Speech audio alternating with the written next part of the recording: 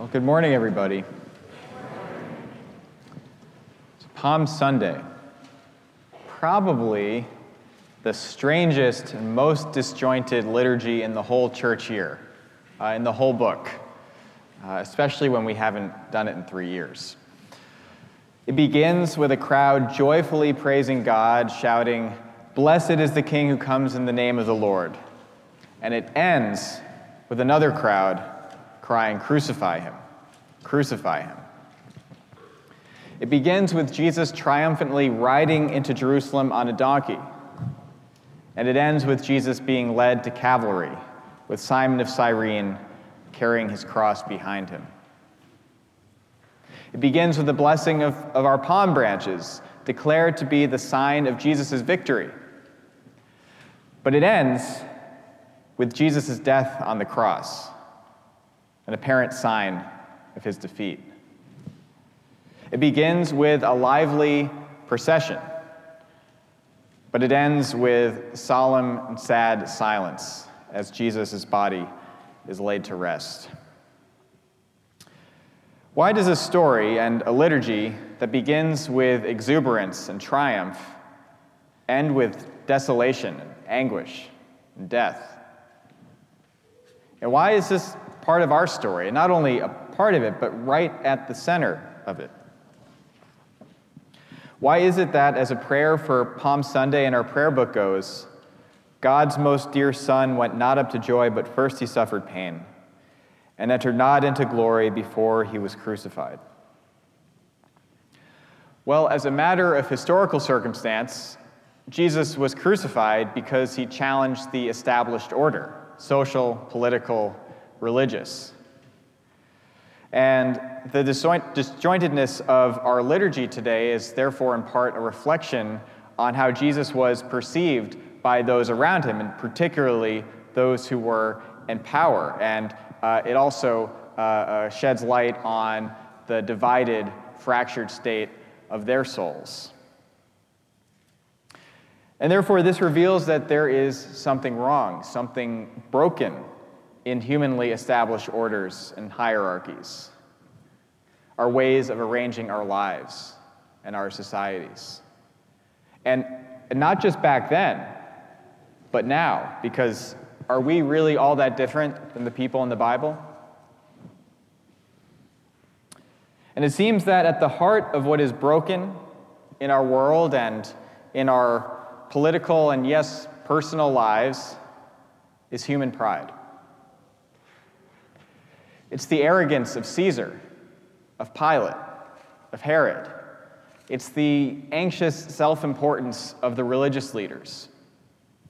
It's the contemptuousness of the crowd that repeatedly calls for Jesus to be crucified. Pride, it seems, leads to indifference and insensitivity to the pain of others, to cruelty, to harmful speech, the severing of relationships, and yes, injustice and violence on every scale, from Cleveland to Ukraine. It also reliably separates us from God, who is life. And you probably do not need me to tell you that pride is in no short supply in our world today. In our elected leaders, in our social media feeds, in too many of our day-to-day interactions, and yes, in our churches. But we are called to humility. There's an old saying that goes, "Humility is the foundation of all the other virtues." And Thomas Merton wrote that pride makes us artificial. Humility makes us real. Today, Jesus rides into Jerusalem on a donkey, a humble, gentle, quiet animal. These are the qualities of a creature, of a person that can carry Christ. Now, donkeys, as some of you may know, actually have crosses on their backs. It's in the pattern of their fur. It's literally in their DNA. Now, I discovered this only a couple of years ago when I was at an Episcopal retreat center in Connecticut, where I went for springtime blessing of the bees and farmland.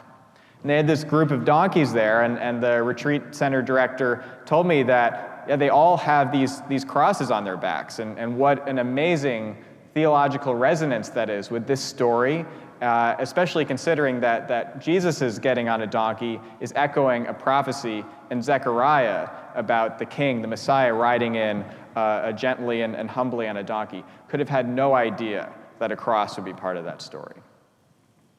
I was totally blown away by this. Now, Christ, who boldly confronted and challenged the corrupt powers of his time, he was also humble.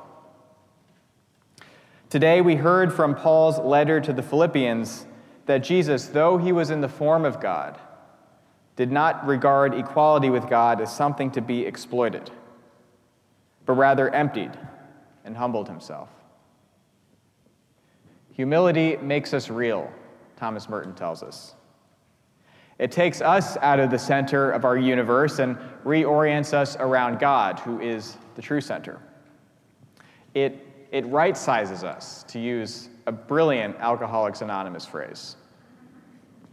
It opens our hearts. It makes us sensitive and compassionate toward others, and yes, toward ourselves. It makes us more like Jesus. So, as we begin Holy Week, let us enter it with this posture of humility. Like the donkey in this story, let us gently carry Christ with us into the days ahead. Let us take time to be quiet and humble before God, and come together in this sacred space. Let us resist the noise and the agitation of the world around us, at least for a little while. Let us offer to God all that is broken in our hearts, in our communities, and even in our world. And let us ask God to heal all that is broken and divided within us and around us. And let us offer ourselves to be agents of God's healing, reconciling, and redeeming love. Amen.